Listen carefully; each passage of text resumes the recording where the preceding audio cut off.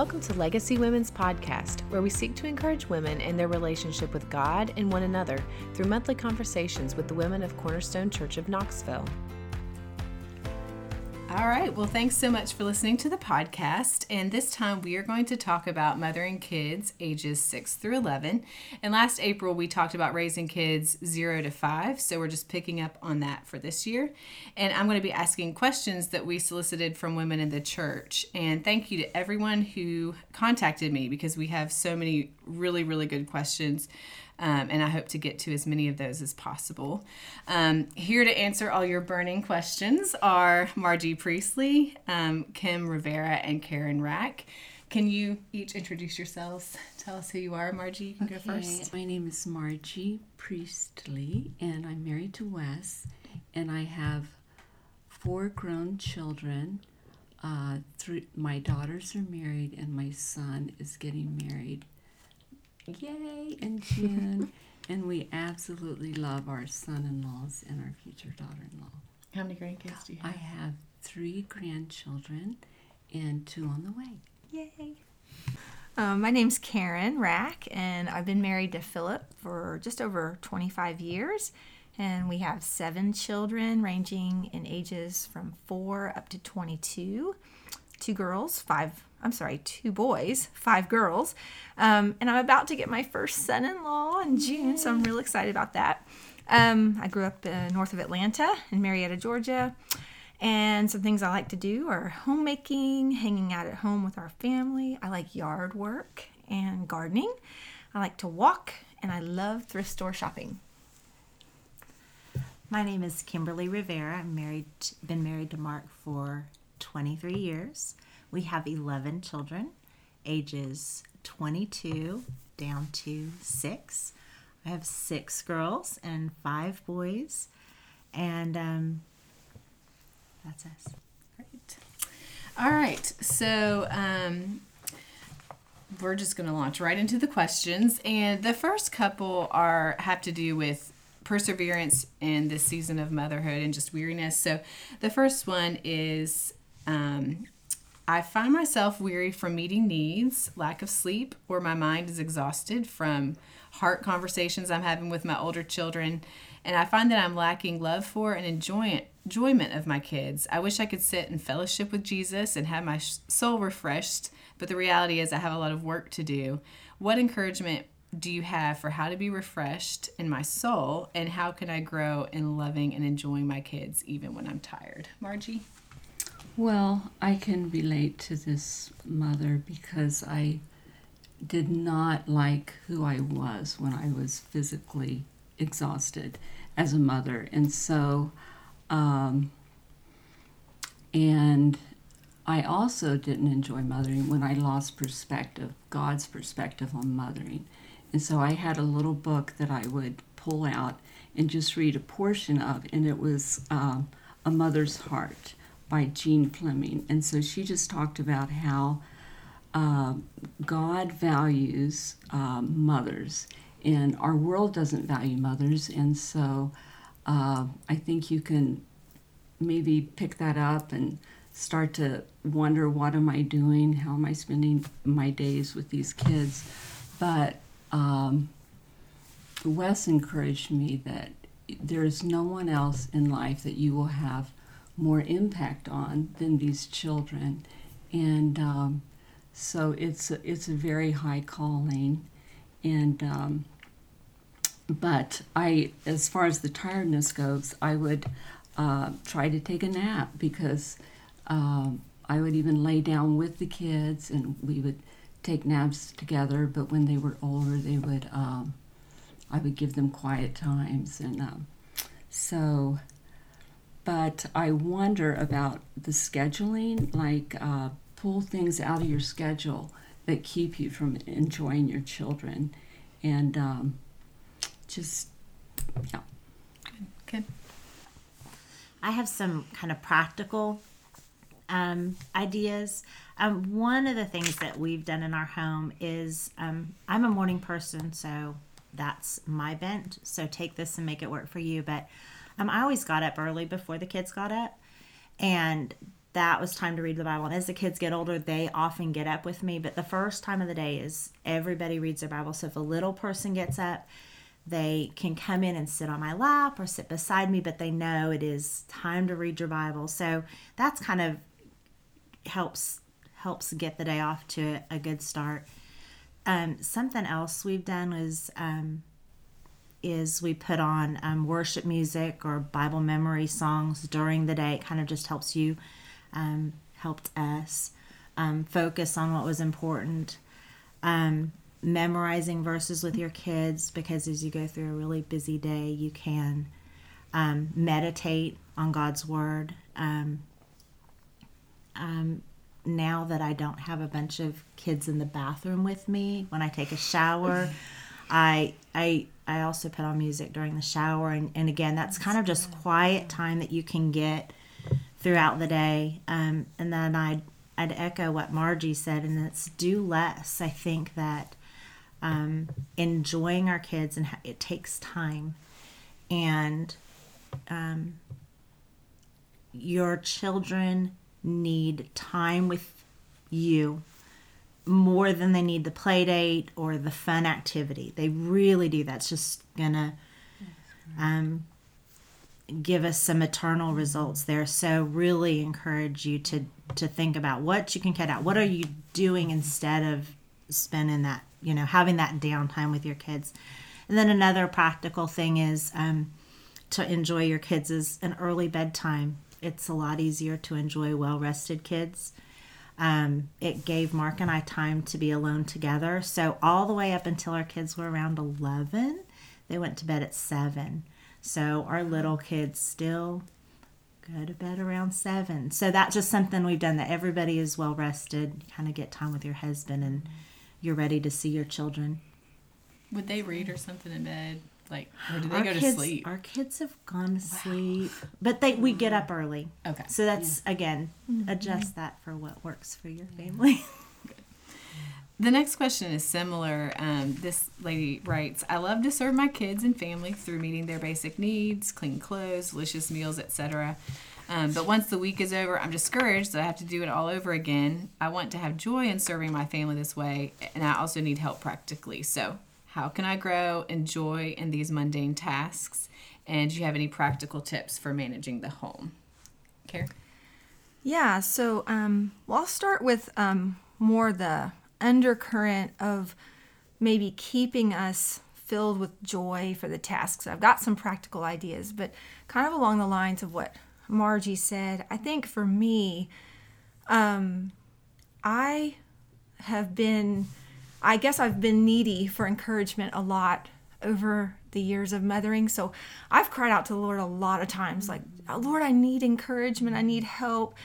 I think part of what I was really wanting was to know that what I was doing was of real value to God and His kingdom. To know that there was a real purpose to my life in staying home with my children and mothering them.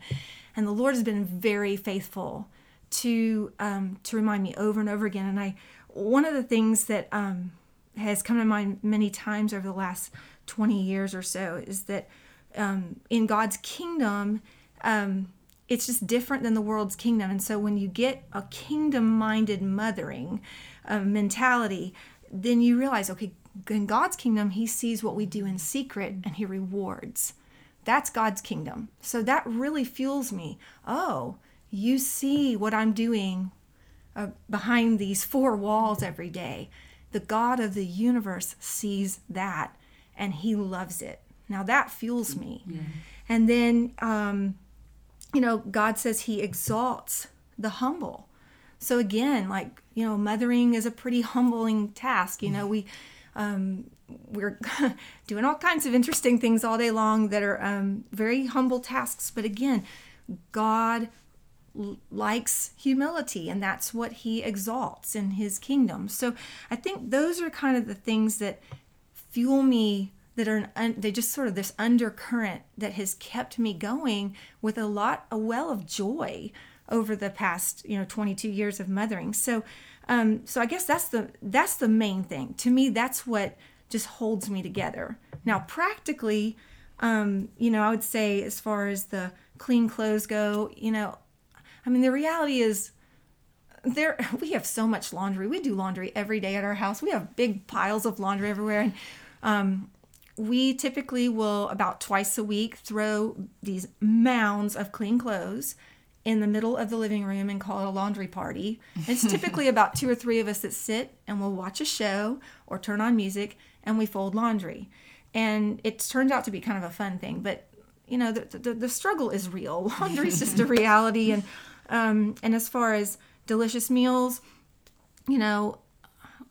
I get in ruts with recipes like anybody else, so it's fun to ask friends for new recipes from time to time. It's good to get our kids in the kitchen with us and try to make opportunities for them to cook alongside us because, let's face it, what we're doing is we're training them to be cooks. In fact, there was a season in my life when I had my 7th child. I had postpartum depression. Now I realize it. At the time, I didn't realize how bad I was in it. But my oldest 2, they cooked almost every meal for me for about the first 6 months. And I look back on that now, but they knew how to do the kitchen because we had been in the kitchen before and we had done things together. And sometimes that puts a spark into these mundane tasks. So I guess, practically, you kind of have to make lemonade out of lemons sometimes, and laundry and cooking every day can get mundane. But I think if you're fueled, though, if you're fueled underneath all that, all those tasks that are the same old every day, if there's this undergirding of that God loves this, that he highly values what we're doing, and in his kingdom, we actually have a very important job, then there's a lot of joy that just keeps gurgling forth in the midst of being tired and weary. It's just like going back to, what do you say, God? Oh, you say that. Okay, I can keep going another step. And so I think that's what fuels the weary mom and gives us grace to persevere. I love that answer. A couple of my thoughts are really just to pray to see that beauty and joy in the mundane tasks, so that there is something beautiful in a meal on the table. There's something beautiful about a counter that's white. And just pray that God will give you that beauty in those simple things that we do over and over and over and over. Another thing that I did when the kids were in that age range was I had a hobby or something I enjoyed doing that did last. And I remember telling my husband when he came home, I knit 3 rows today and I won't have to knit that tomorrow. Because I really relate to that question. And then as far as practically, Karen touched on it, but work with your kids. 6 to 11-year-olds love helping. They love learning new things and accomplishing things, and give them real responsibilities. Our kids in this age range have an area.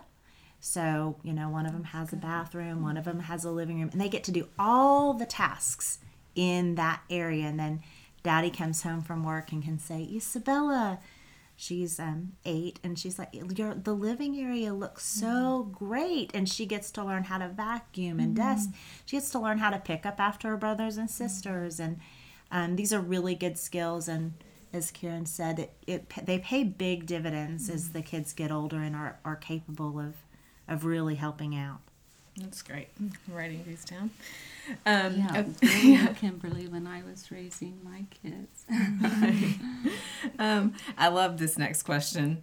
I used to be an organized person, but now I struggle with discipline, organization, and managing skills that I was once able to tackle. I really love order and cleanliness, but rarely have them, and that can be a challenge. How would you encourage this frazzled mama who desires order in the home and in my life? Margie? Well, I think Bethany chose me for this question. It was a random order she's selection. She's been in my home, and she knows cleanliness does not come natural to me, and that's why I said I wish Kim had been around because you can't teach what you don't know. So, but anyway, so it was easy for me to choose relationships over cleanliness, and I loved my kids, and we had a great time together. And but I would have friends stop in, and I'd be embarrassed about the house and how it looked and how sticky the floors were. And but I have had some of those friends say to me later that they wish they had have been less concerned about the house and more concerned about their relationships with their children. But for me, what helps me is to declutter and get rid of the toys that don't encourage creativity, or just minimize what you have, and it's easier for me to maintain it. That was a great answer. In fact, I'm probably the other extreme where I think I've come from I wanted everything in its place, perfection of the home. I mean, it was so bad when we were first married that we didn't have kids, but if we were sitting and watching a television show and Philip took off his socks and threw them on the floor, I could not focus on the show. I kept looking down at the floor at the socks, and I'd pop up, grab the socks, put them in the laundry basket, sit back down, and then I was very happy to be. So I think I've had to die, and I am still learning to die to a lot of that kind of OCD on wanting things orderly. Now, God has a sense of humor, and I have 7 children, so I can't keep a perfect house, and I'm actually thankful for friends like you're describing yourself, Margie, because there have been friends where I've realized that relationship with my children should supersede everything being in its place. Now, I think there's a balance between the two. I think we would all agree with that.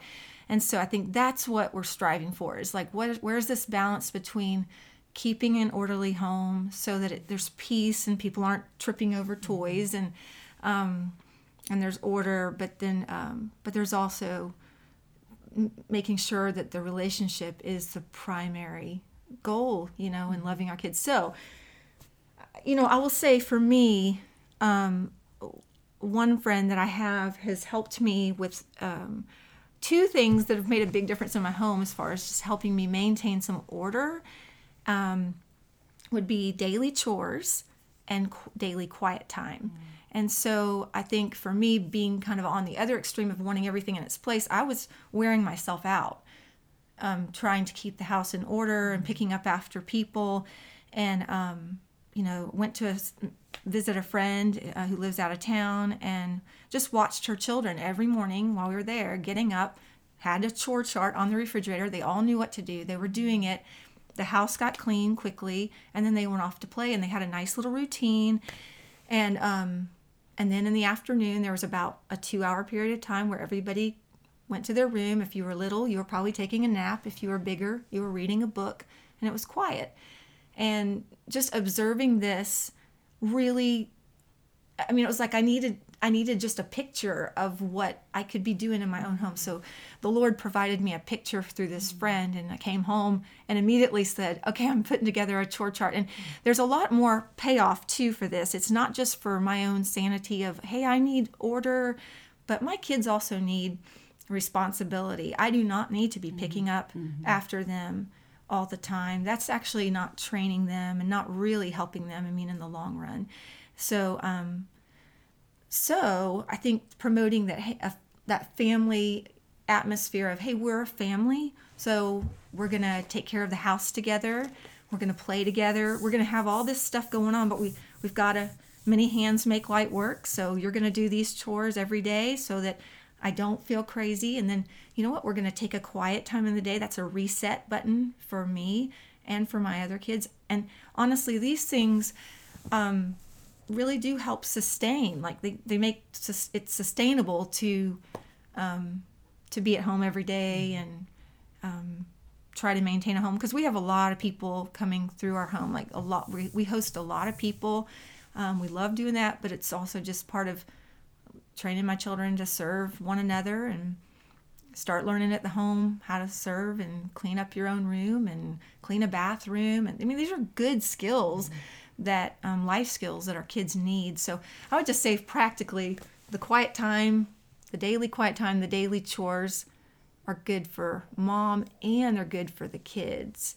And then I love what Margie said about maybe that that she errs on the side of the relationship with her kids, because I can see already. I mean, your kids are all grown and y'all just seem really tight, and y'all are a sweet family to watch. And so, I think that's also that good tension for people like me to be aware of. It's like, I don't want to miss the relationship for the sake of a clean house. So I think there really is a tension that we're just going to have to carefully ask God to help us depending on what side of this line we fall. So yeah. Excellent. Yeah, y'all were the perfect balance for that. That was God's sovereignty, not my choice because of your house. Okay, the next question is comparison. This lady writes, I often struggle with comparison and fear of man, so I see this manifest itself in parenting. I want to be a good mom and do it right, and I constantly see where I'm doing it wrong and others are doing it better. What would you say to a mother struggling with comparison? First of all, I think, just fixing our eyes on Jesus, who's the author and perfecter of our faith, kind of is key, that we need to be aware of who we're serving and the purpose. And it's about obedience to God. The other side of the coin is don't be afraid to learn from others, because sometimes you can see other people who are doing it better than you. And it's never too late. I mean, God is a God who redeems. So don't be afraid to learn from others, but also don't be afraid. Some people might be doing something fantastic and it is just not for your family. So kind of the most important thing is remember God's sovereignty in that He gave these children to you. You are the perfect parent for these kids. No one in this world can love your children like you love them. And so your gifts and abilities will match up with what your children need. And so just to have that assurance, I'm just convinced that parents are given a special wisdom for their children that nobody else can have. I cannot tell you how to deal with a certain one of your children. But God will give you that wisdom. So just be assured that you are the perfect parent for your kids, and to rest in God's sovereignty in that. Very good. Well, I would encourage this mother that there's no such thing as a perfect mom, and it's okay to see where you're doing it wrong, but use this as an opportunity to humble yourself before your children and before God. And He does not want us to be strong. He is strong on our behalf. And so I would just encourage her to go to the Lord with her weakness. And I agree with Kim about just asking your friend, humbling yourself and asking your friend for advice, and God gives grace to the humble. Very good. All right. The next questions have to do with your spiritual life and also for your children. So the first one was, how can I instruct my kids' heart and tell them to obey God when I myself fail in so many ways to keep God's commands and live a life pleasing to Him? I can feel like a hypocrite sometimes. Kim? Confess, confess, confess, confess. Because we do fail. Confess in front of your kids and confess to your kids. Ask your kids for forgiveness. Share your struggles and your failings with your kids. 6 to 11, they know you're a sinner. They know when you fail. They know when you get angry with them. Even if you don't raise your voice, even if it's just kind of a sigh and a turn away to take a breath, they know. So really try to be transparent. And Margie mentioned about humility. I think humility is one of the most important things in parenting, maybe even in being a believer or a human. But just being transparent in front of your kids. And this is a beautiful thing, because we, as our children become Christians, we get to walk toward God as equals in front of God, and that this is exciting. And then I was gonna address, it seems like this question maybe reveals a wrong presupposition here, and I just want to mention, remember that my authority as a parent comes from God. It has nothing to do with my level of obedience. It has nothing to do with my righteousness. And this is important, because since our authority is derived from God, it's not anything I've earned. It's not because I'm older than them or anything like that. But since it's derived from God, I have to use it to point them to God. And so I just encourage us to remember that our authority is God-given, and there's no relation to our level of righteousness. And Lord willing, the vision is that one day our children will stand on our shoulders and be more godly than we are. And that's a beautiful thing, that they'll be able to see our failings, and Lord willing, they won't make some of those mistakes in their life.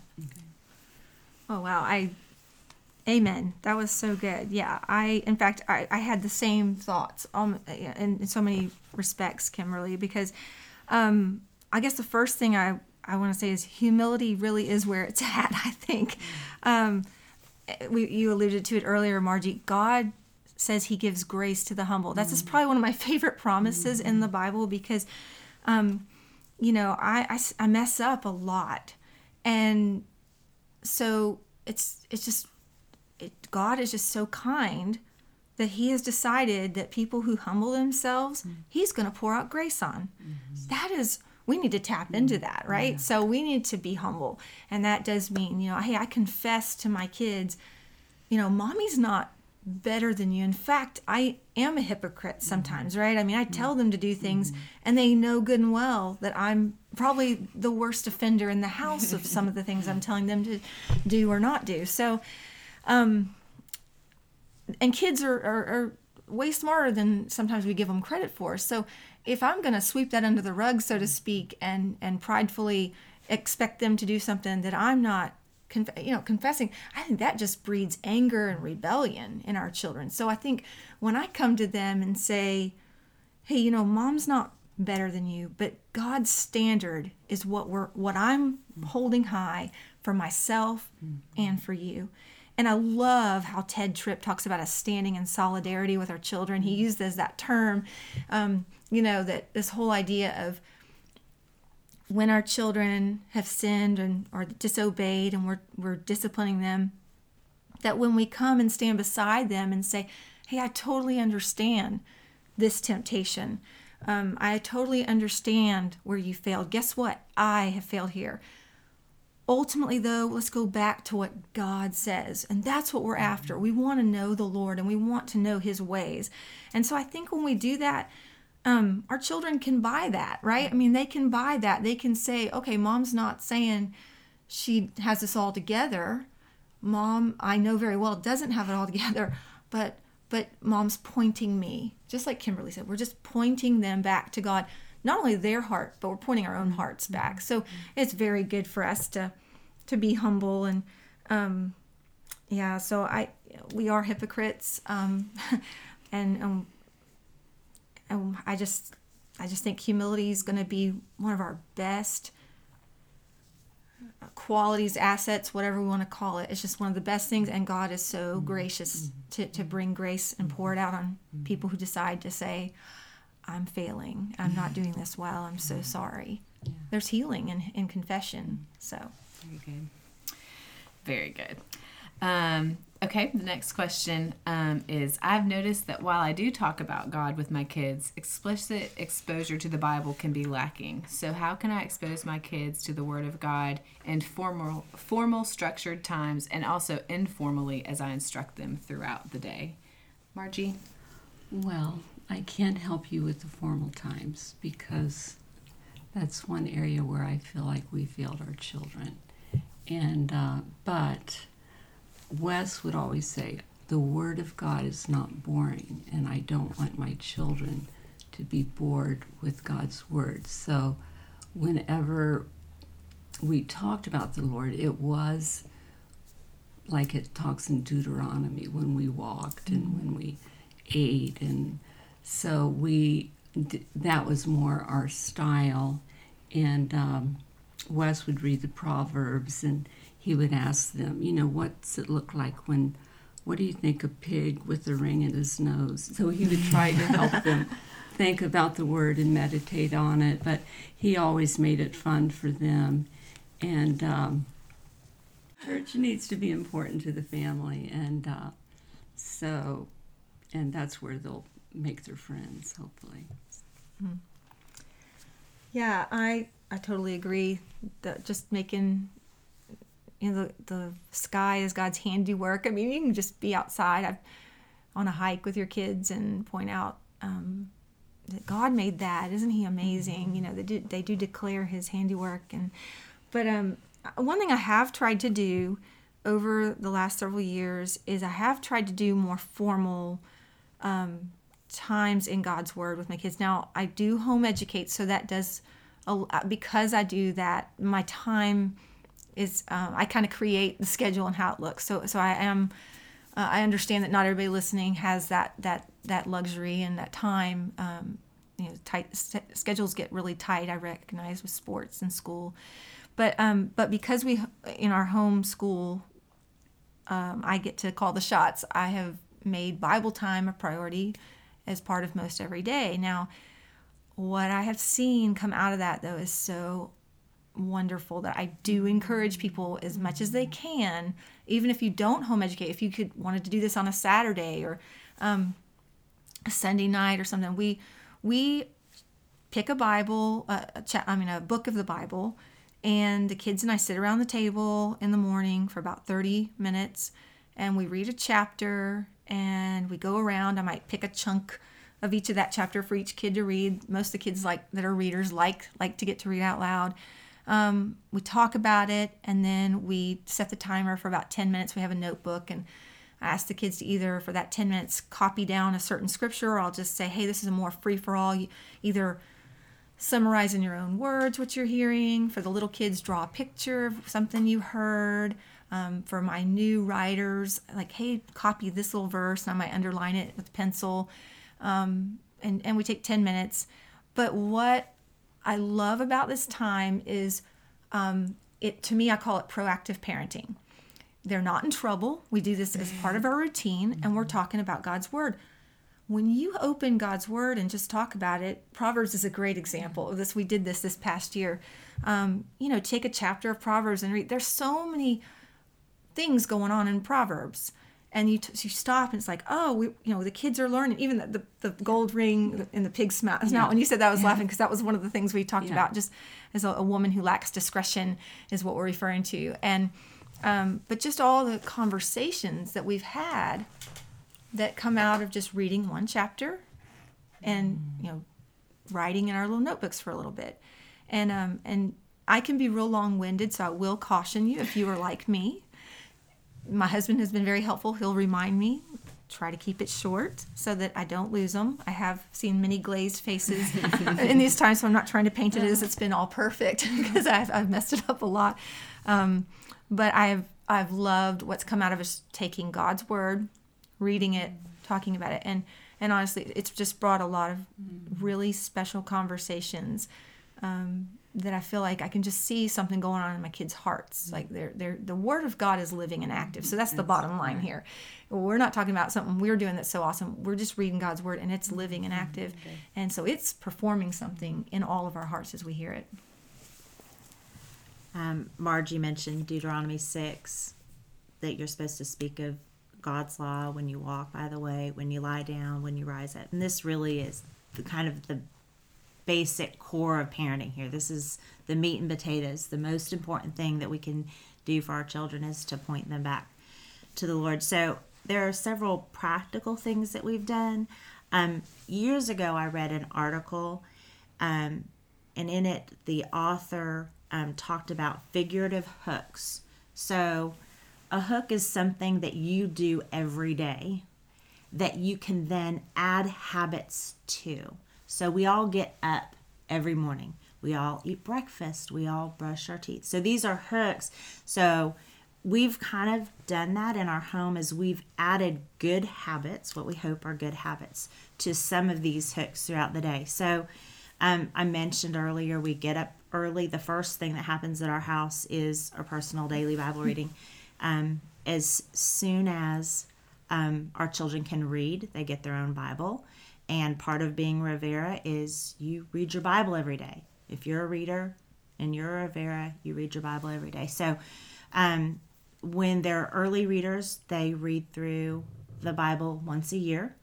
And then when they get to the middle years, they read through 3 times a year. And we all read the same schedule, so we know what each other are reading. And this has maybe been one of our best parenting decisions, because kids get all those names and kings and stuff that I am still confused about. My kids know it way better than I do. But this is something, and it comes up in conversations because we all are reading the same passages in the morning, so it'll come up. The kids will ask all sorts of interesting questions. So that's kind of something that we've done. At meal time, for breakfast, we sing a hymn. We like to learn a hymn every couple of months. So we'll just sing the same hymn. You sing the same hymn every morning at breakfast, and everybody kind of learns it. We like to read Proverbs. Sometimes we've done that and just read a chapter of the Proverbs. The other things, Mark has picked books for us to read. So right now we're reading a small book about a big problem. That's the anger book that they mentioned in worship. So we're just reading a chapter of that. And when I say we read that, I mean we read portions of that. We don't read, the small book about a big problem, you can read a whole chapter. But other books we've picked, we just read like maybe for 5 minutes, like Karen said, so their eyes don't glaze over. And then we also homeschool, so that's another one of our hooks, is the beginning of our school day. We have a Bible memory box that we are memorizing. We learn new verses and review old ones. And then every time we clean the kitchen, so 3 times a day, we put on our Bible memory songs. It just kind of reinforces some of that. And then maybe one of the most important things we do in our daily schedules after dinner is having family worship. And again, just kind of keep it simple, stupid, that just, we pray, we read the Bible, and we sing, before the children go to bed. So it's kind of a nice way to end the day. And then as far as informal instruction, the Bible memory verses, again, I think I've mentioned that a bunch of times. I think that's important to us, at least. It's great for your kids to memorize verses that are specific to sins that they struggle with. So as you bring them back and you talk to them, they know where they're violating God's law. That they know that that's it. And then especially for this, the things we're facing now is screen time. So I guess I want to encourage y'all to use all those down times or the waiting times for informal. It doesn't even need to be instruction, just talking with your kids. But while you're driving, don't put your kids in front of the screen. Talk to them. See what they're thinking. You'd be amazed at what comes out of them. While you're waiting for doctor's appointments. Just kind of use that time where you're not doing anything else. You're not tempted to sweep the floor or, do something else, to really just talk with your kids and listen to what's going on in their head, because they're thinking a lot of really deep thoughts. It's good to hear what they're thinking. I want to add one other thing just about, in this means of exposing our kids to God.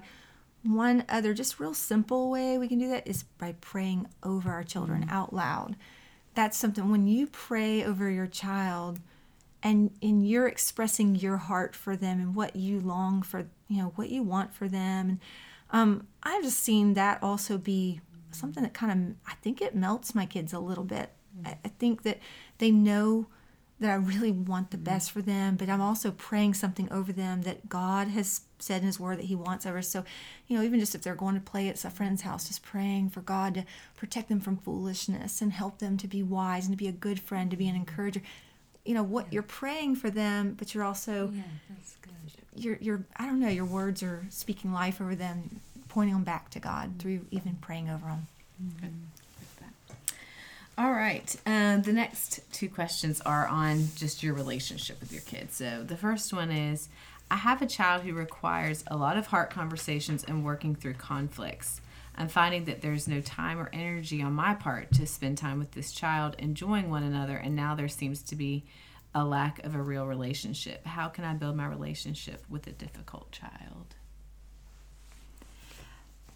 Several years ago, when one of our older children was much younger, I think they were maybe 3 or 4, I found myself in this, where every interaction with this child was negative. It was constantly negative, and it kind of, you kind of get into this downward spiral, I think, because they're getting negative feedback all the time, but that's the only feedback they're getting from mom. The only way they're getting attention is by acting up. So I vividly remember an older mother talking to me, and I was asking her about this very thing and just saying, you need to make sure that child's love tank is filled up, and you need to catch that child not even doing something good, just not doing something bad. So I remember being in the kitchen cooking supper and realizing there was not chaos coming from that child, and stopping everything, just turning the stove off and sitting down and saying, can I read a book to you? And just sitting right there on the kitchen floor and reading a book to them. And we just saw that the Lord just really healed that relationship. But it really was, it really took an effort for me to make sure I stopped and found times when that child, when I could pour into that child, that it wasn't negative. And Karen just mentioned about praying over your children, but that is something we have 11 children, so we always have 2 or 3 things that we're specifically praying for each child, and we have seen God answer those specific prayers over and over and over and over. And so I just encourage you to really pray about that. If your relationship with a child's strained, if your child's relationship with another child is strained, we've just seen God abundantly bless in those specific prayers for specific needs that children have at different times. Good. That's good. I really agree with you, Kim, that our children, they hunger for our approval. And sometimes you can get in a where all you see is their negatives, and you can't even see their strength. And so you call out to God, help me to be able to encourage my child. But I think this is also around the age of 6. I can remember